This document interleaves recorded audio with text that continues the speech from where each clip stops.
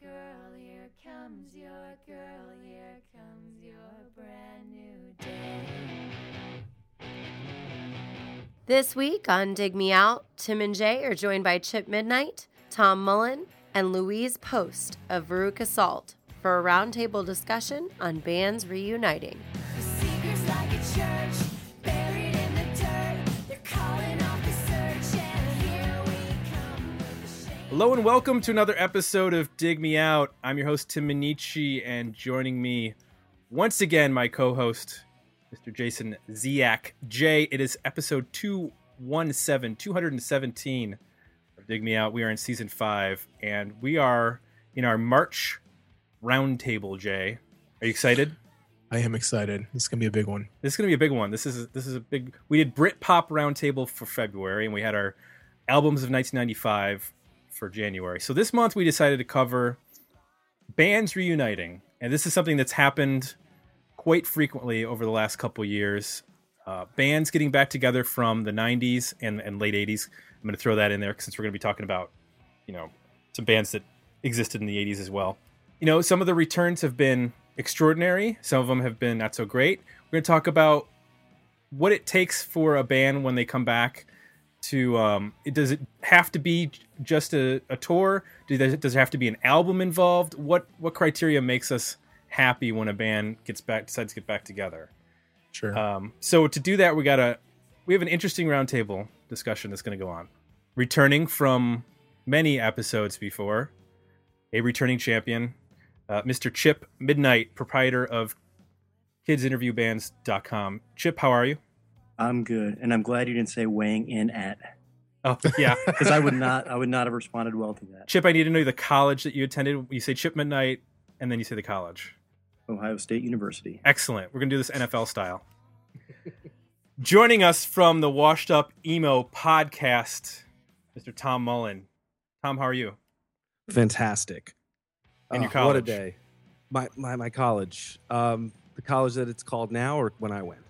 Or you went? Elon College in North Elon Carolina. College. Okay. I went there before they accepted, they had like this smart person level, and I got in before they had that, so I'm good to go. Cool.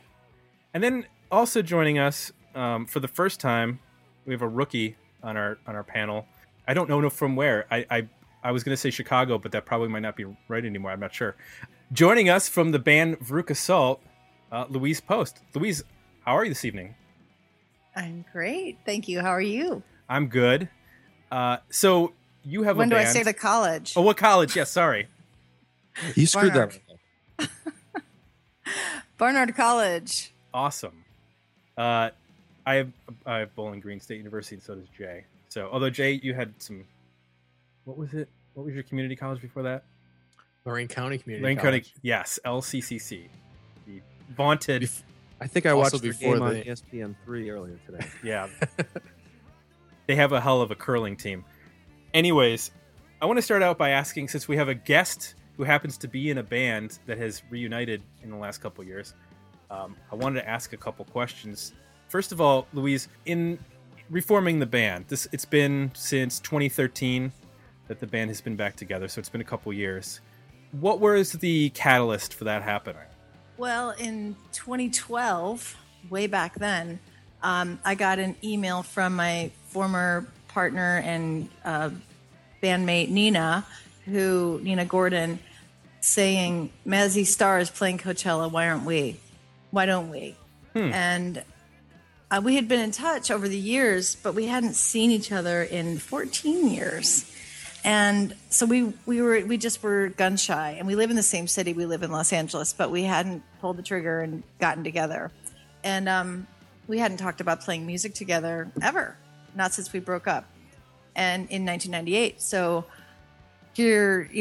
she made the first move, and I said, why don't we get coffee first? And we ended up having dinner and shutting down the restaurant. We had so much to say and so much to catch up on, and there were tears, and there was a lot of explaining and a lot of just talking. They had to kick us out. And then a couple months later, we got together with our rhythm section, Jim Shapiro and Steve Lack, who one who was visiting and one who lives close to LA in San Diego County.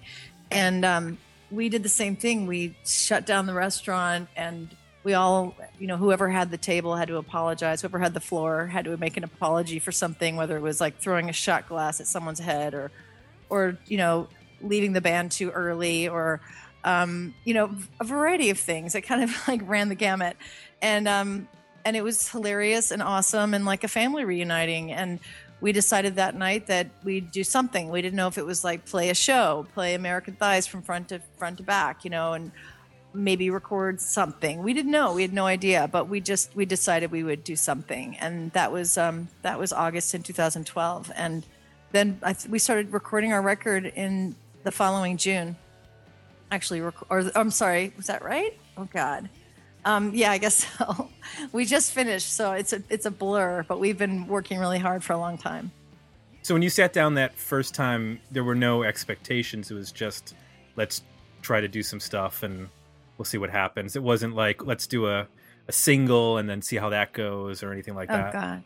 No, we didn't have that much foresight. I don't think we dared plan that far in advance. We were just like, can we all have dinner? Can we all get to the next stage and do the next step? And really, I think what was true and what was evident was that everyone wanted to do something.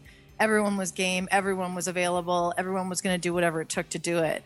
And that was really what mattered. We didn't know what that was going to be, and I don't know that we intended to make a new album. We'd all Nina and I had both shelved music because we had become moms and we had young children, and we were just not really playing music. And all of a sudden we got together, we played a couple songs from American Thighs, and it was lovely. And singing harmony together, for us, that's the ultimate. And singing together is incredible for us. And we hadn't done it in so long, so it was quite profound. And then very soon after that, we were kind of bored and like, all right, what do you got? Let's do something new. And it really gave way to a huge, like a new chapter of songwriting for both of us. And we inspire each other the same way we did when we made our first few albums together, if not more. I mean, we're sort of on fire right now. And we started writing and building momentum. And I came in with a song one day that she made her realize that we were actually making a record. And she did the same for me. She kept coming in with these great songs, and I realized, oh shit, we're making a record here. Can I say shit on a podcast? There are no rules. Okay. The FCC doesn't control us. Okay. You can drop F-bombs, whatever you want to do. How liberating. Yes. So, unless you guys hold it against me personally, it's all good. So anyway, so it's just been this incredible journey thus far. And you didn't ask me about all that, but I went on and on and on. No, that's great. When did you decide to do the Record Day single that came out? I think it was a 7-inch that came out with the 2 new songs. Was that shortly after you started doing a few shows, or did you go, hey, or were you approached by them? How does that work in terms of putting out a single for Record Store Day? So what happened was Nina and I got together and we started playing like in her basement quietly, as we did in the beginning. We got together, we met in Chicago, and we started playing together. And then we met Steve Lack, who would drive up from the south side of Chicago and play with us on the north side of Chicago. And it was like, and then he would come up every couple times a week, and it was exactly the same way. Then Steve rejoined, driving up from San Diego.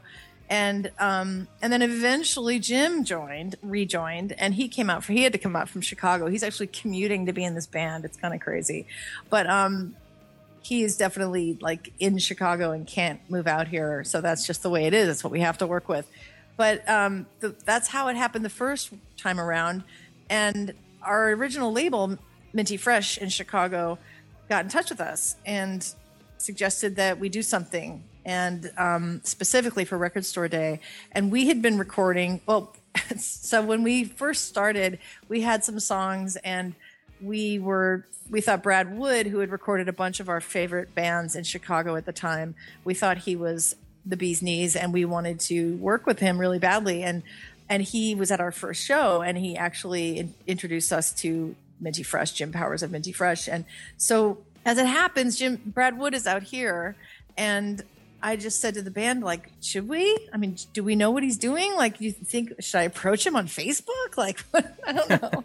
And so I did, and I said, we're putting on a single on Minty Fresh for Record Store Day. Is it any weirder to think we might record it with you? Because that's how we released Seether, was on Minty Fresh. And Brad Wood had recorded it. We just released a 7-inch, and he's like, I'm in. And those were the words I needed to hear. And that was just as it was with American Thighs. We went into it thinking we're just going to record a couple songs. And 16 songs later, we are we are as reunited as a band can be. We toured the States last summer. We toured Australia in the fall. And then we got back into the studio and recorded 5 more songs for the record. And now we are done. The record we're working on a release date right now. And we're going to be touring again this summer. We don't have the dates yet, but that's the plan. And that's how it all went down. He's a cheater, a bottom feeder. In this box, a lot of his hair. Jubilation, he loves me again. Ha la la, I don't care. Ha la la, I don't care. Ha la la, ha la la, ha la la, I don't care.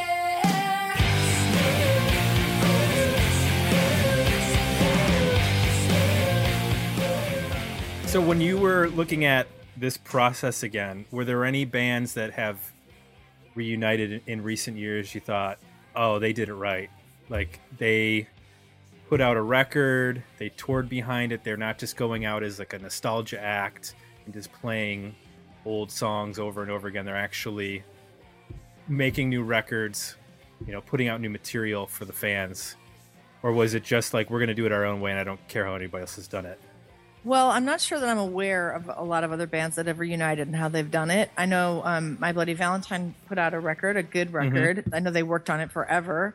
And I saw them in 2008, so that was their reunion, really.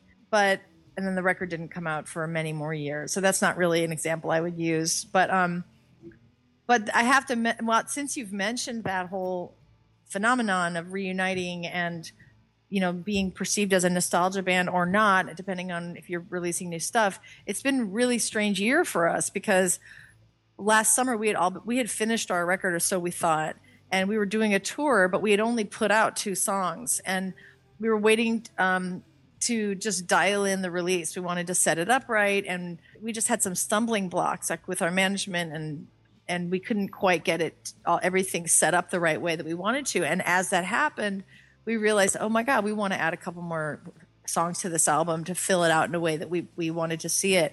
And so we've been sitting on this record now for a year. Now it's bigger and broader, but we're still being perceived as a band that is just reunited and hasn't released much, Mm-hmm. And so I feel like we're sitting on this big, wonderful secret, and I cannot wait to unleash it on our fans. I can't wait. It's driving me crazy. And I think I could fairly say it's driving my whole band crazy, because we definitely are not a nostalgia band. We have a full record, ready to come out of the gates. Let me throw it out to the panel now. Do you guys think that bands, when they're reuniting, that shows are enough, or do you really want to see new material? Chip, I'm going to start with you. So I would say, if it's only shows, they need to come to Ohio. So like Quicksand reunited, they didn't put out anything new, and they didn't come anywhere near. So as far as I'm concerned, like, the reunion I knew about it, but it flew right by me. It failed the Ohio test. It did. Okay. Absolutely. So I don't know what I'd rather have, like a new record or a tour. I saw Pavement on their reunion tour. They had nothing new to the sport, and they were great, and it was fun to see them, having not seen them in so long. But I think that reunion was short-lived. Yeah, and I don't think it's going to happen again based on recent tweets. So. Tom, what about you? No, a band does not have to do that. Case in point, Refused. I was lucky enough to see it in '98 and saw it in their recent tour, and it was 10 times better and bigger, and they didn't have to do anything. Their record stood the test of time. So And they did play more than a few cities, so they played around the world. So that was definitely something. So I don't think it needs to. I think sometimes bands, they get back together and like Mineral, they only knew the songs they knew. So there wasn't going to be time for them to learn new songs or put up stuff because people have children, people have jobs and lives, and they're putting these things. So maybe their tours isn't as long. So that would be it is not necessary. You know, one thing I'll add to that too is, so I saw Veruca Salt last summer, and what's really cool is, I mean, being my age, most of these bands from the 90s I got to see in the 90s, but, and Louise could probably comment on this, a lot of the people that were at that Bunbury Festival had never seen Veruca Salt, so it was a first time for them, which was really cool. Lise, you want to chime in about seeing new fans out and how they're reacting, as opposed to just people who have, who are our age, in their 30s and 40s, who saw you in the 90s and then are maybe catching a second time around. How's the perception different? I have to say that we're always being surprised. Like there's a whole wave of younger kids who love Veruca Salt, who were very small when we were out that last time, and so it's interesting. Like there are definitely people who have not seen us, and that's more reason. That's another argument for touring, just to play your music for more people. The obvious thing, but. Yeah, I'm certainly aware of people online who have come around to know us over time or just recently are brand new fans. And that's exciting because I, of course, believe that we have something to share. And, I wanted to share my thoughts about whether or not bands should reunite. I mean, it's a cliche that reunion records suck. We all know it. Like reunion, it's like, please don't make it a record. Just play your old stuff when nobody wants to hear it. And our booking agent, who's really dry and very straightforward, sat with us and said he found us on Facebook and said, do you want to get together? And I'd love to book your tours. And he said, yeah, I would just say go do some shows, but don't bother. Like, we love this guy, but it's so funny that he's just saying, like, don't bother making a record. Like, nobody wants to hear reunion rock and, like any new stuff. And that's, of course, absurd to me and to all of us. But it was funny. But when I saw the Breeders reunion a couple of years ago, I went with Nina, and it was, they were a seminal band for us and hugely influential to the point where we were delighting ourselves by referring to them in our songs, and people took it as us trying to rip them off. And it was all laughable, and we're friends with them. And we went to go see the show, and I was dying for something new. And I ended up, at the end of the show, I asked Nina if one of the songs had been new. And I was like, but there was one new song, right? And she said, no, that was on a B-side. Don't you remember? And so anyway, I'm a fan of hearing new stuff, even if it's, stuff that it doesn't necessarily take over the whole set. Because believe me, I loved hearing all of Last Splash and Pod. But I was, after having heard that, I want to know that an artist is thriving and moving forward. That's what excites me. I love hearing old stuff, but I want to know how they're evolving creatively.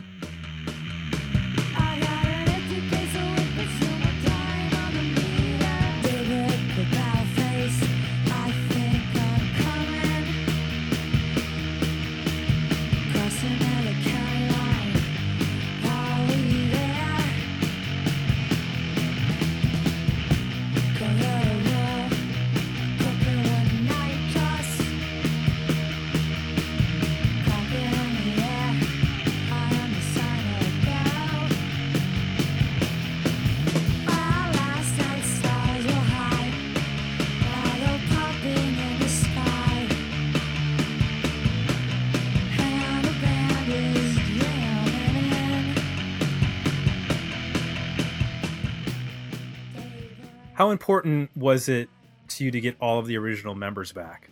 It was essential. Do you think that would have harmed the legacy if you were like, well, we got to find a different bass player, so let's get so-and-so from this other band who might be a completely, capable bass player and might even have some sort of a connection to the band, whether you guys toured together. But do you think like that would have tarnished moving forward? I don't think we would have done it. I really don't. I think Nina and I might have decided to do something else musically together, but we wouldn't have made another Veruca Salt record or toured if all four members hadn't been available and wanting and interested. Really, it's not something we were like really looking for. It's sort of like it happened, and it was just this big happy accident, and we were also surprised by it. I'm going to throw this one out to the crowd, and I want to start with you, Jay, because we had this debate when we talked about the new Afghan Wigs record about Rick McCullum not playing on the record. How important do you think it is for at least the majority of the members, if not all of the members, to be back from the lineups that we remember? It's interesting. Sometimes it's not that important. Other times it is. I think it depends on what defines the sound of the band. For me, it was with the Wigs. It was, it was a lot of Dooley, but it was also the weird guitar playing that Rick McCullum brought to the band, and the slide, and just that element of friction. I think that he brought between what he did and the rest of the band. So to me, that's what defined the Wigs. So without him in it, it didn't work for me as well as it may have worked for some other folks. So.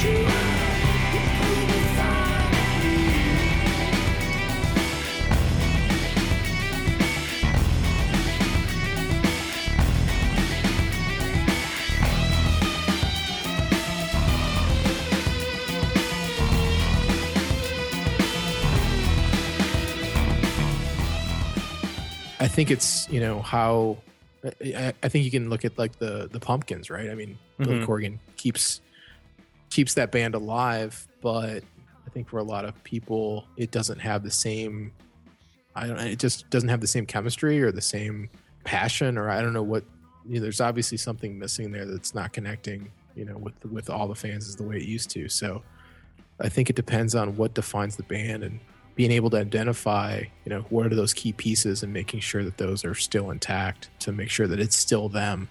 Right. It's not just a tribute band or something. Right. I'll throw my 2 cents in on the Pumpkins. I think whenever he plays without Jimmy Chamberlin, it makes a huge difference.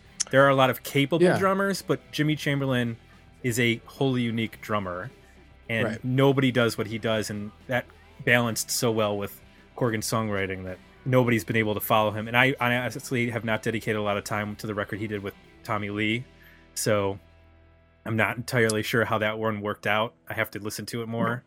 Chip, what about for you? Do you need to have all the members back, or is one enough? Like with LA Guns, perhaps. So I'm thinking hair metal, of course, right? As I always do. I think what Jay said, it depends on the band. Seeing the Van Halen reunion tour without Michael Anthony was pretty awesome. I mean, not that it wouldn't have been awesome with Michael Anthony, but I was completely fine without Michael Anthony being there. And as you said, like all the 80s hair metal bands are down to like maybe one, maybe two original people. Mm-hmm. But it goes back, especially with the 80s hair metal, it's like all those bands, we remember them from the lineup that was on MTV. But so many of those bands went through so many different members that if the songs sound the same live, I'm fine with that. What about you, Tom? Again, it depends on the band, but I think each person in each age has a different reaction. I could see someone standing next to me at the Helmet shows that I just went to for the Betty 20th anniversary. It is just the lead singer, guitarist left, but that band had been together for 6 years, so it actually sounded pretty good. Mm-hmm. And there was people there that had never seen them before, and there's me who's old and fudgety and in the back, and enjoying it as well. So I try not to think about it too much. I try to just enjoy it, and thank God that these bands that I love, that I connect to, are still doing something and still getting a paycheck, and people are still buying merch. I kind of want that. If one person is there and gets something out of it, then I'm happy for the band, or I'm happy for that person that was there that never got to see them, or that's their friend just sent them the CD and they haven't been together for 15 years or something. So I'm always happy for that one person. So I totally agree with that. And I have this discussion a lot with people around bands reuniting and their, the argument of it's not the original band, therefore it's not worth seeing. I was thinking back, like, I would never go back to my first job just because somebody wanted to see the team back together. I mean, there's other dynamics that happened why I'm not at that job anymore, or in a relationship, or any of those kind of things that because the fans want it to happen doesn't mean that it has to happen. Doesn't mean that what comes out of it is not going to be good. If that makes sense. Yeah, that makes sense. So let me ask you guys, I'll throw this out to everybody. Are there any, I guess you'd say, Moby Dicks out there, the things you absolutely want to see, but you think are never going to happen? Like, I never thought I'd see the Replacements get back together, but somehow we have the Replacements touring and playing shows and stuff like that. I don't ever expect Uncle Tupelo to get back together. I don't see Jay Farrar and Jeff Tweedy making up ever and putting out a record or touring or anything like that. Are there any bands that you're like, I would pay any amount of dollars to see this? I would chop off a finger. I want to see this band live one last time. Louise, I'll start with you. Is there anybody? It doesn't have to be 90s related. I'm just talking about history of rock and roll, but they still got to be alive. So you can't like choose, the Beatles, obviously, because we don't have all the original Beatles left. But are there any bands out there that you're like, I want to see them? I haven't seen Led Zeppelin.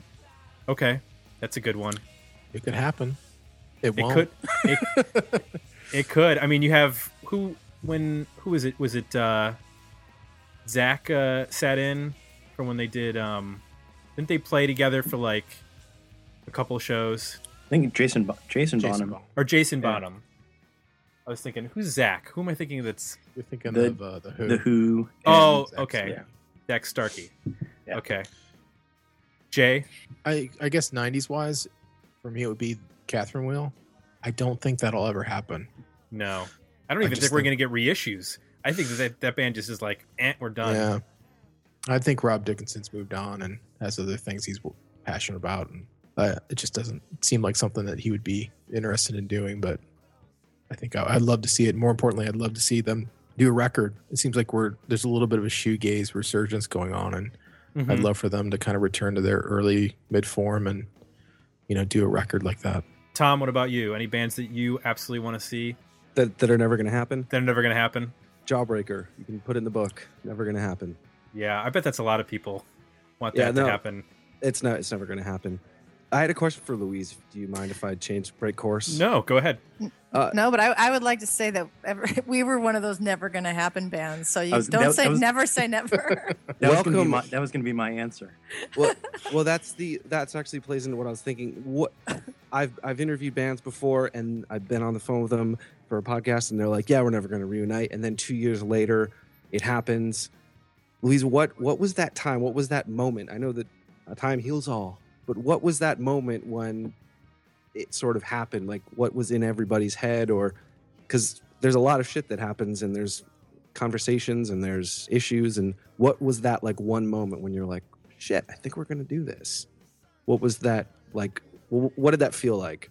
It was honestly when I got that email from Nina, and I had a 2-year-old, and I was thinking, I don't know if I'm going to play music anymore. Like, I may make an acoustic record. Maybe I'll do a band under, obviously a different moniker. I was done being Baruch Assault with other members. That was done for me, and I was thinking like I'm not going to give you the band name because who knows? Like, it may end up being like a little side project someday. But I don't know. I wasn't interested in it, and she and I had been in touch, and we sent like birthday emails, and we actually reconnected at one point pretty seriously about family stuff, mainly about motherhood stuff, and then that was the thing that brought our friendship back to life. It was having babies, and then we sort of separated a bit, and I had just thought to myself, I don't think I'm going to make such a big effort anymore because she kind of falls off the map, and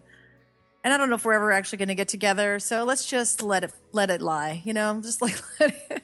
And it was sort of like that at that moment that she sent me this email and saying that Mazzy Star was playing Coachella and we should be too.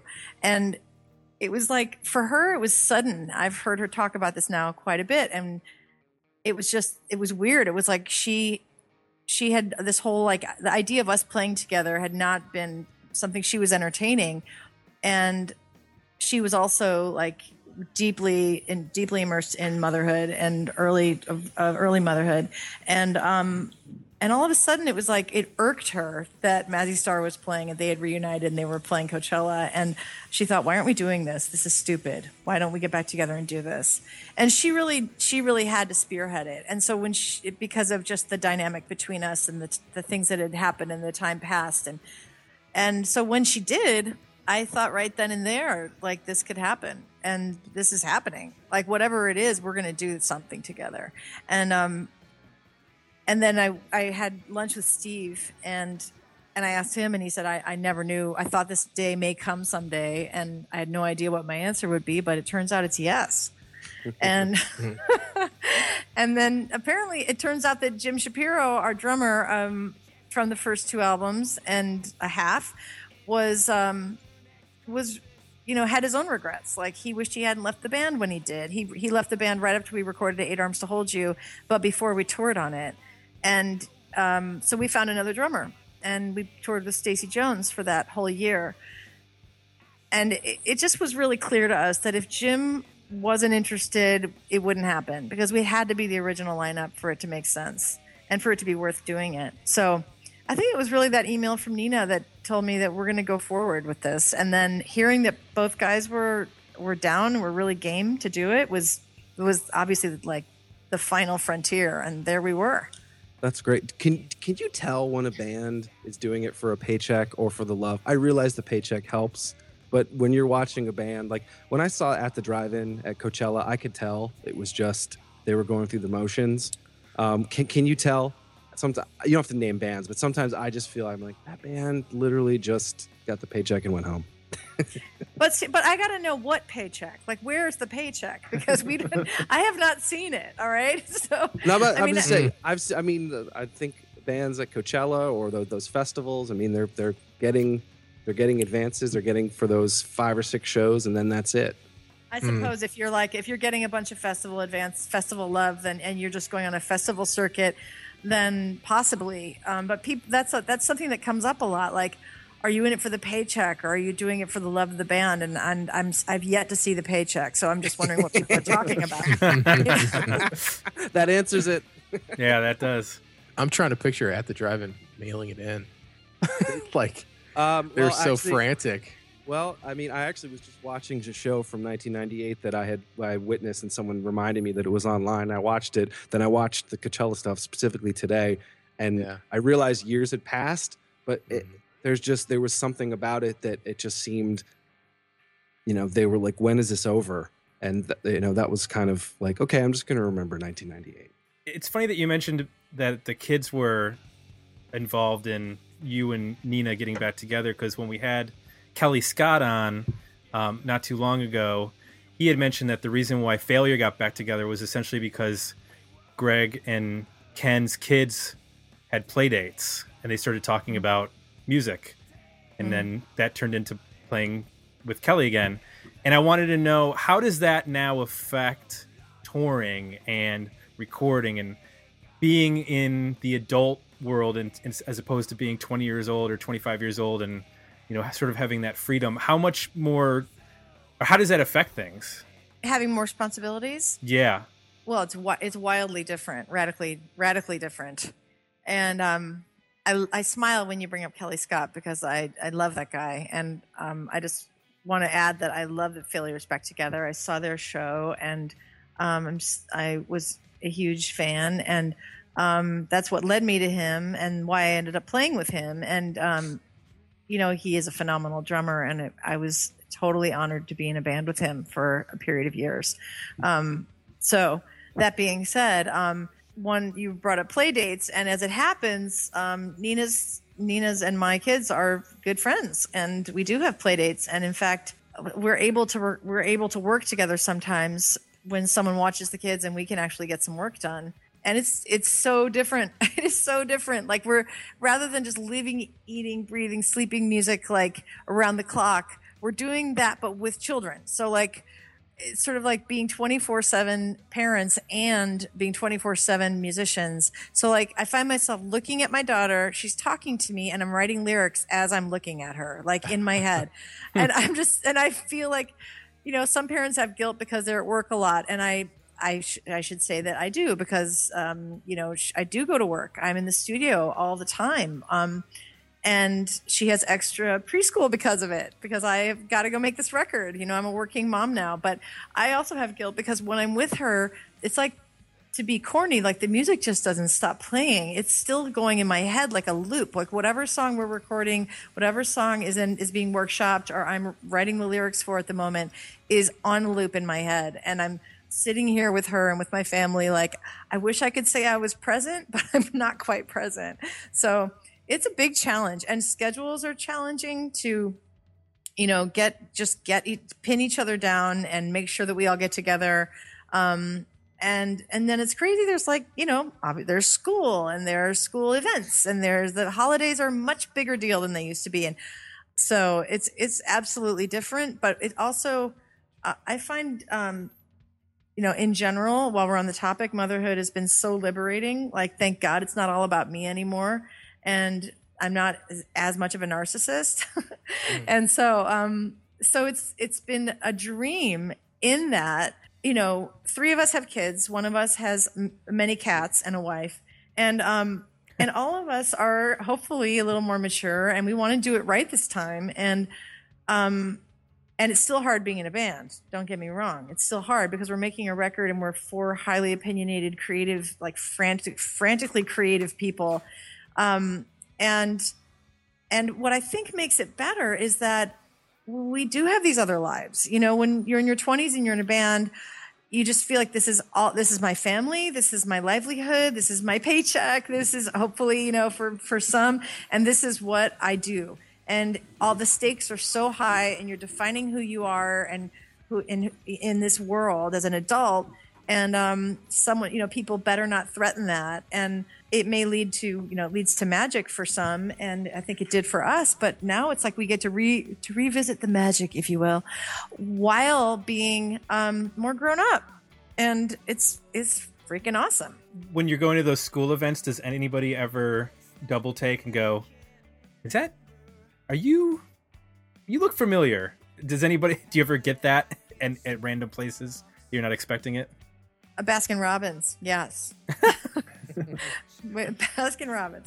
I've had that with some of the parents, and it's just with the parents. Yes, it just sounded funny.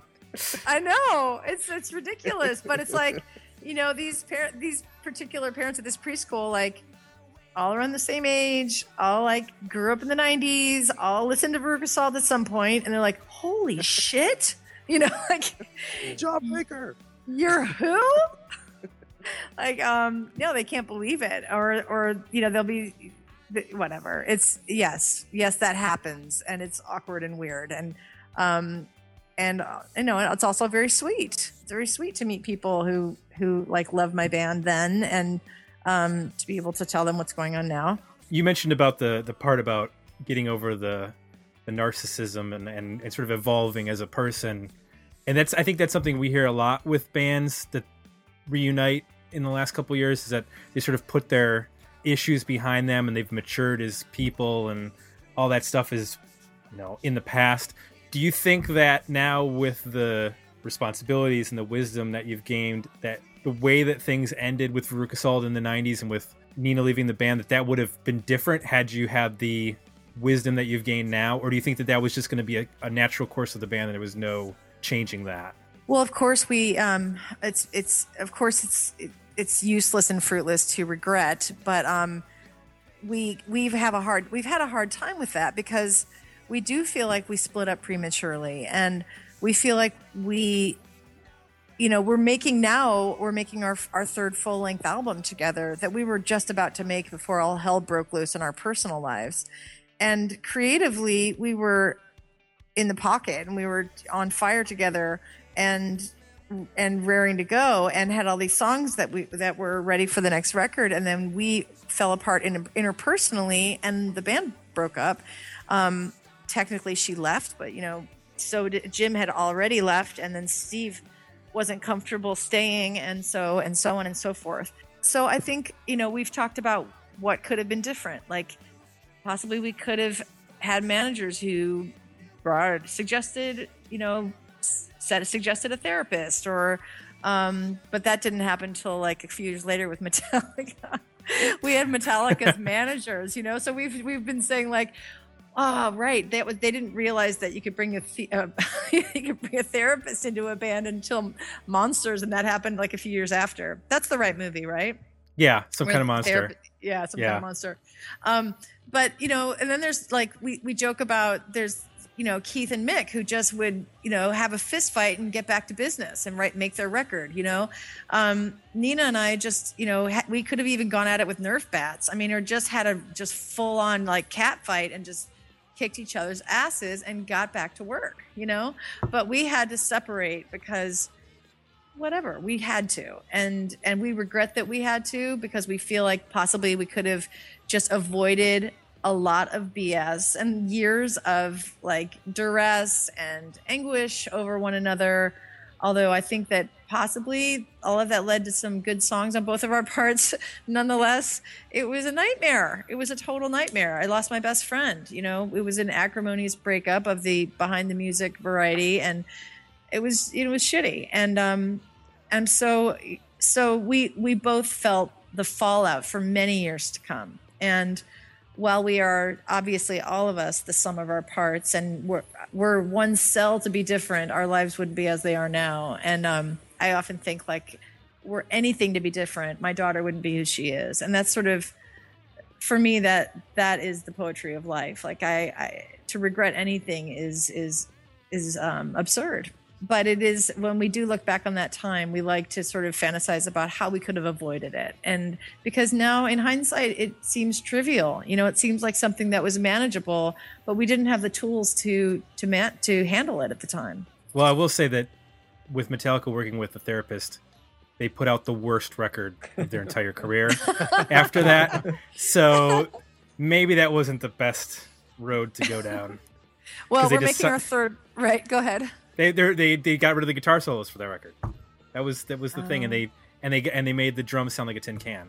So that might have been the better option to not use the therapist. I'm so happy to be making our third record now, and that's really the happy ending to this story, because now we get to make it. So you mentioned about this sort of not positive split. I think there are a couple bands that, based on the way that the bands broke up, I never thought that they would get back together. One would be Dinosaur Jr., which I believe ended with Jay Mascis hitting Lou Barlow in the head with a guitar or something like that on stage, and then Lou Barlow was out of the band shortly thereafter. I never expected those two guys to play music together.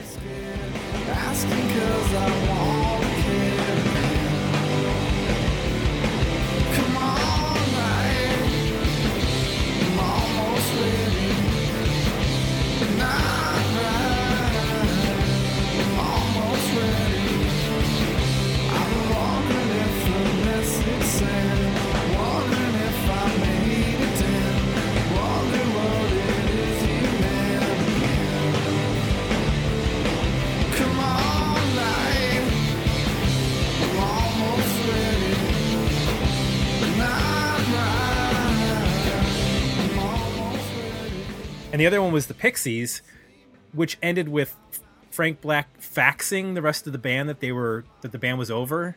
He didn't even call them. This is, 1993. It's not like you could send an email. Like, you're either going to call somebody or apparently you're going to send them a fax. So I'm wondering if anybody has any bands that they're genuinely shocked that this band ever got back together based on the acrimonious history of the breakup. Chip, I'll start with you. Veruca Salt? No, I don't know. I can't think of any. Yeah, I don't know. Jay, since Chip didn't have any. Dinosaur Jr., I agree with that one. Plus, with their biggest success came with Lou Barlow out of the band, and it seemed like Jay Mascis had really taken ownership of that band and defined it. So it was really not only surprising they got back together, but how good the records were that they've done since. And then the second one I would say is Alice in Chains. Just the Lane Staley was he's been so copied, and it almost seemed like impossible to ever resurrect that. And the fact that they have, and they've done it in a way where they're pretty relevant. They basically did the AC/DC thing. They found another singer who's different enough to have his own identity, but can still do the old songs. So I'm really surprised that they pulled that off. So if you say Alice in Chains, then I'll say Blind Melon.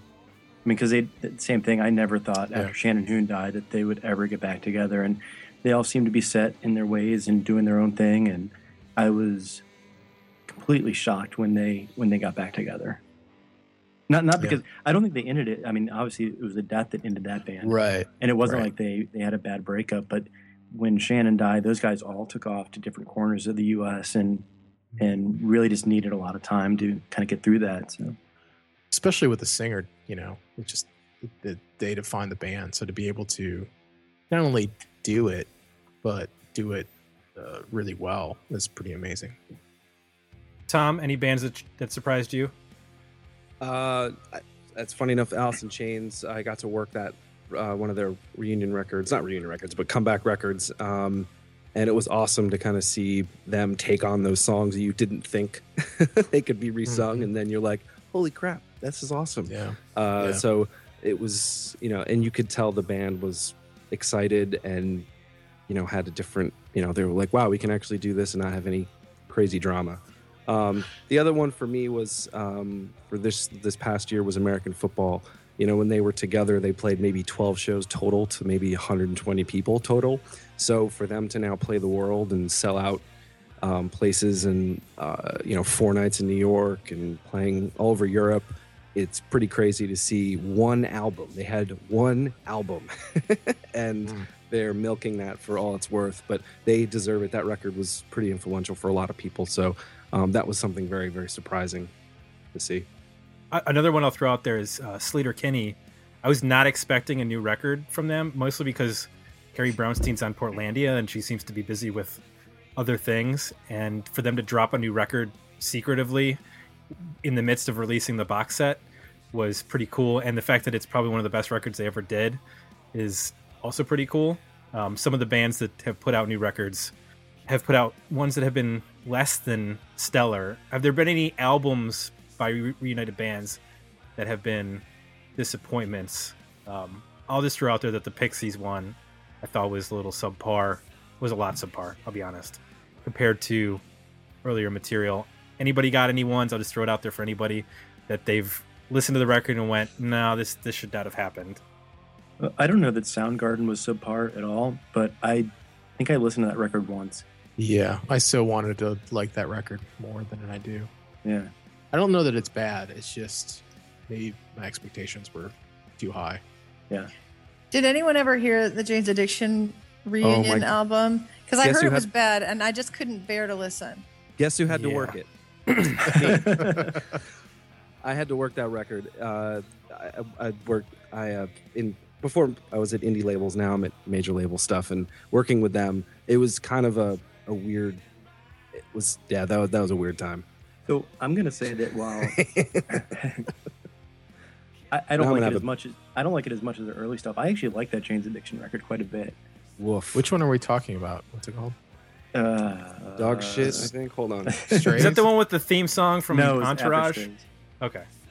It was I After think- Strays. It was. I think it was After something with. Strays? We're all googling right now. I think it's something with Jack Daniels. The- it was the Great so Escape good. Artist. Whoops. Yep. The, Is that the it? Great Escape? I've never even heard of this. All right, God, so I this love is horror. I guess this is sort of my point. Exactly. I remember no Strays. one would forget. No one would forget Ritual de lo Habitual or Nothing Shocking. Right. Oh yeah, the Great Escape Artist. Yeah, this was it. I got it for $1 out of a used bin, so I got my $1 Ouch. worth out of it. Oh God, that's we were- awful. We were going to an interview, and Perry Farrell was beautiful, super nice, and Dave didn't have a shirt on, of course, and we were somewhere. We needed ID, and he didn't have it, and he was like, "I don't have my ID." I'm like, "Well, I told you we're supposed to be going somewhere. You need to bring your ID to go in there." And obviously, he had no place to put it without a shirt on. And then as we finally get him in, and we're going up this elevator, and he like looks at me, and he's like, "So this is your fault." And I said, "Well, that's Wow. thanks," but I'm sure he had a bad day. But he didn't have a shirt on, so maybe he was cold.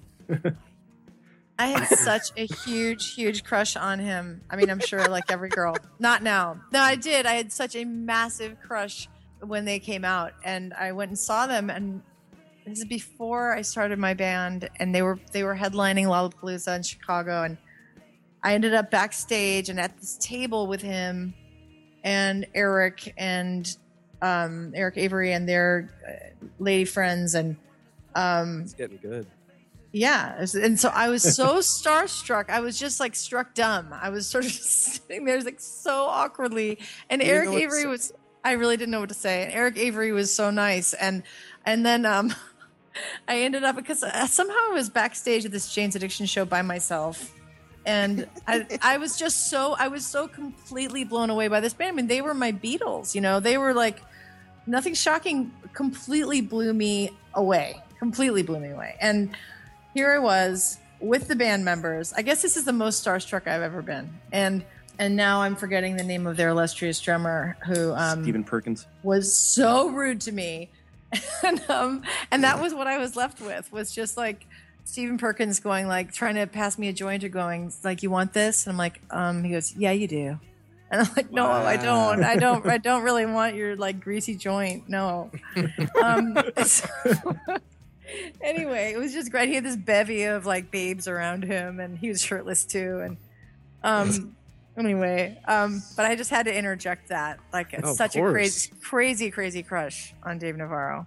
I got grounded for Ritual record. My dad took the record for me after I got it in the BMG, 12 CDs for a penny, and he read the lyrics, and he's like, "You're grounded."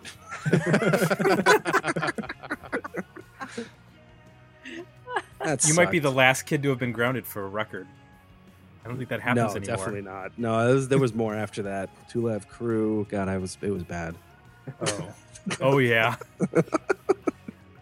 Yeah, that's the I want Have more to go off on backstage stories. That's what Yeah, I want. let's I go- want more. I want more of her going up and being like, "Oh my god." Well, I've got a lot. Where do you want to begin? I don't think we have the time. that's going to be a but- whole separate show. We're just going to do Yeah. It's going to be called Backstage Stories with Louise, and she's No, just but- going to Alright. give us a whole bunch of backstage stories. I'm But there. you know what would be funny is if we all were on too, but never said anything, but We just just let laughed. her just tell stories and laugh. I think Like that'd a be a studio really audience. funny podcast. I think that'd be a funny podcast. I'm totally do it. I'm here for that. That could be by a the show way- on IFC, by the way, just backstage Oh. stories reenacted by actors. That's actually really good. You should patent that quickly. All right. Nobody you know- say anything about this. Do you I'm want gonna my patent this. joint? Was that good? Was that good? Don't say it on a podcast. Whatever you do. Right. Do you I- want my joint?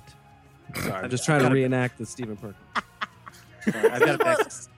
Like, you want some of this, or like, it was just gross. Oh, He wasn't I was- flexing while he was doing, was it? Was he like flexing his pecs or anything, or making No, it he incredibly was just- comfortable? No, he just thought I was one of his minions. I was not one of his minions. did he call it I to was- anyone named Mercedes or Bambi? Was anyone? Did he do that?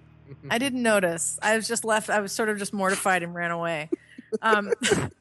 But anyway, but one band I want to know about is Verbena, because I've been listening to A.A. Bundy and blown away, and so touched by his music, and I'm wondering. But I loved that band, and I wonder.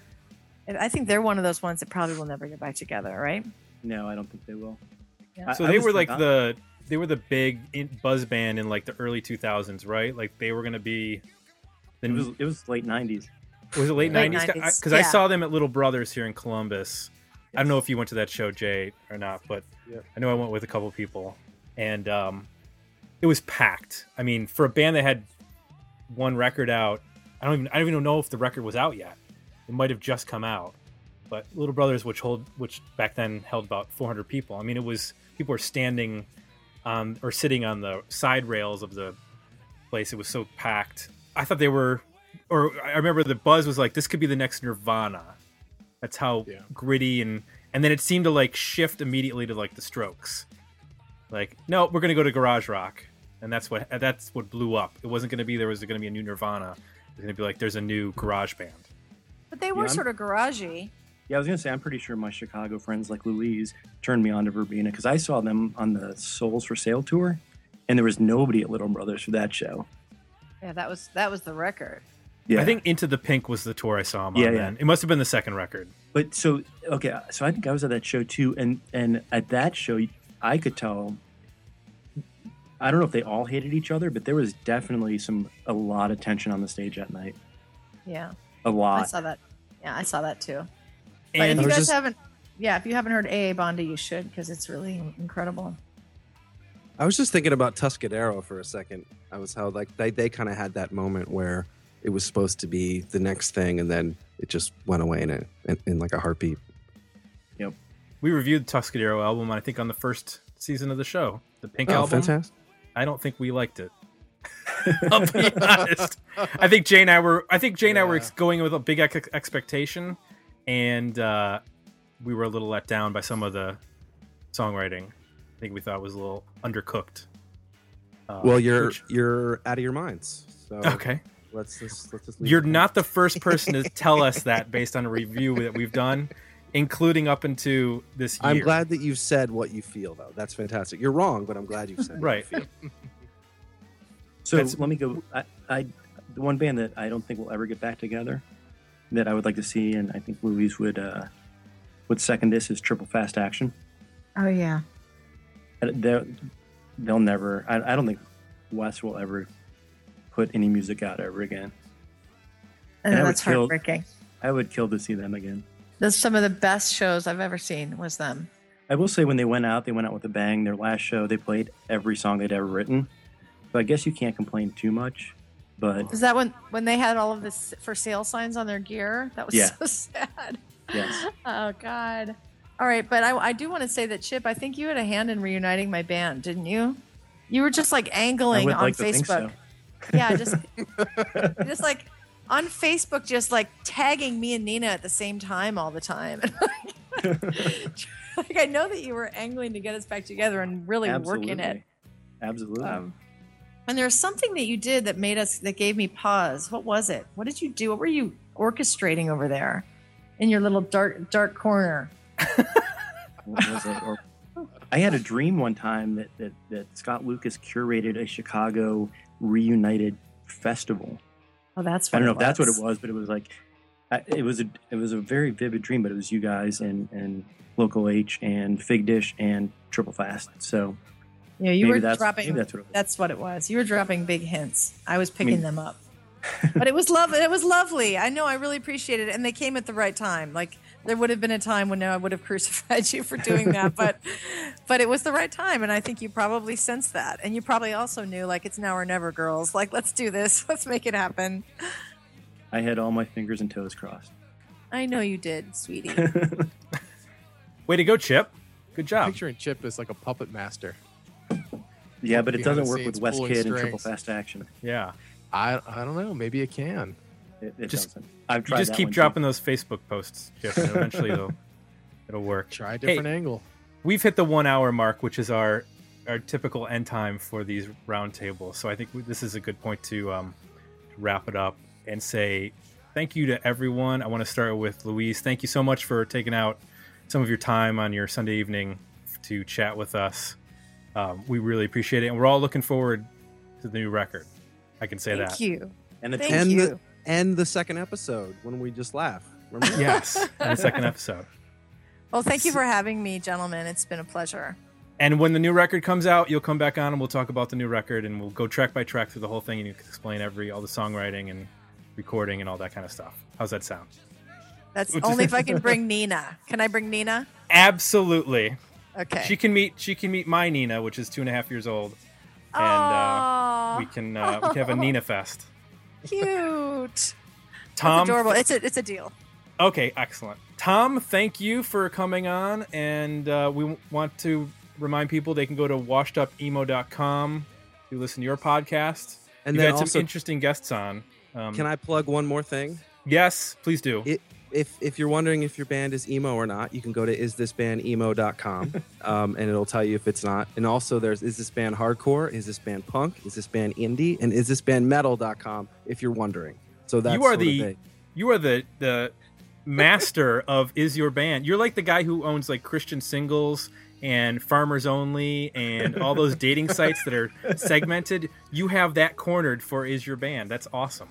I don't know if I don't know if that's a compliment or not, but yes, It is. That guy's got like $100 billion. I have zero, so Okay. Well, you need to expand out to like, is your band polka? Is your band klezmer or whatever that word is, or zydeco or whatever? Cover all the bases, so nobody else can infringe. Okay. That is next. Thank you very much. Yes. Chip Midnight. We can find you on Facebook, Stalking Bands, and at kidsinterviewbands.com. Have you done one with Veruca Salt yet? It has to be in Columbus, so no, not yet. Okay. But we'll get them on the next tour, right? Yes. You guys Yeah, are you- putting her on the spot. You guys are putting her on the spot for two things. Like, should I just do it? Like, should I put her on the spot about anything? Come on. I'll just This tag is her the on time. Facebook and it'll happen. Okay. And of course, to my co-host Jay, thanks once again for showing up for the 217th time in a row. I appreciate it. No problem, Tim. All When are right. you guys going to break up and get back together? I know. Well, we have that planned out. Around episode 500, we're gonna do All right. our breakup. I actually keep trying to get Tim to do the show without me. He won't do it. No. It's the opposite. I'm like, no, you just sit out this one. You'll be good. I'm like, no, you I must just be keep here. showing up. We must talk about every record released in the 90s, all of them, and then we're done. All right. Deal. So I want to remind people they can go to iTunes to leave us positive feedback if you enjoyed this episode. And if you'd like to request a review, you can head on over to digmeoutpodcast.com to request a review, an album that you would like to hear us review. That's it. Another one in the books. We'll be back next week with another episode of Dig Me Out.